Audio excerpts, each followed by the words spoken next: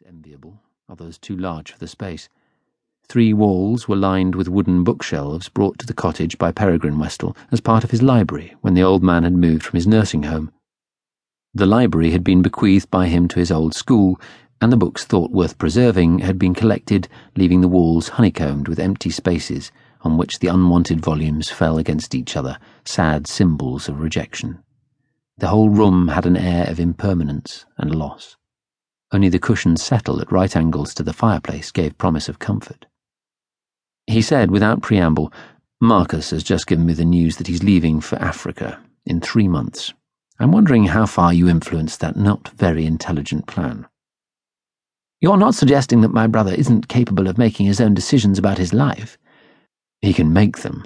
Whether he feels free to carry them out is something else. Obviously you influenced him. It would be surprising if you hadn't. You're older by 8 years. With your mother an invalid for most of his childhood, it's not surprising that he listens to you. Didn't you more or less bring him up?" "You seem to know a great deal about my family. If I did influence him, it's been to encourage him. It's time he left. I can see it's inconvenient for you, George, and he's sorry about that. We both are. But you'll find someone else. You've known about this possibility for a year now. You must have a replacement in mind." She was right. He had.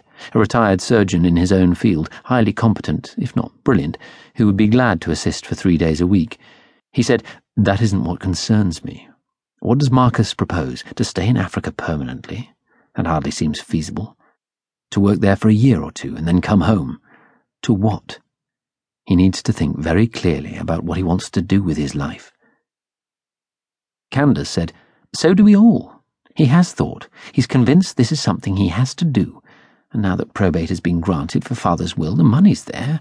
He won't be a burden in Africa. He won't go empty-handed. You surely understand one thing. The need to do what every instinct of your body tells you is ordained for you. Haven't you lived your life like that? Don't we all at some time or another make a decision which we know is absolutely right, the assurance that some enterprise, some change is imperative? And even if it fails, to resist it will be a greater failure. And I suppose some people would see that as a call from God. In Marcus's case, it seems to be more like an excuse for running away. But there's a time for that too, for escape. Marcus needs to get away from this place, from the job, from the manor, from you, from me." It was a quietly spoken response, without anger, as if this was a suggestion he needed to think over. His face gave nothing away. She said, "From your success, your brilliance, your reputation, your charisma. He has to be his own man." "I wasn't aware that I was stopping him from being his own man, whatever that means." "No, you aren't aware. That's why he has to go, and I have to help him." "You'll miss him." "Yes, George, I'll miss him." He said, anxious not to sound intrusively curious, but needing to know, "Will you want to stay on here for a time? If you do, I know Helena will be glad of help. Someone has to take over when she makes her trips to London, but I suppose you'll want to get back to the university." "No, George, that isn't possible. They've decided to shut down the classics department. Not enough applicants. And they've offered me a part-time job in one of the new departments they're setting up, comparative religion or British studies, whatever that may mean.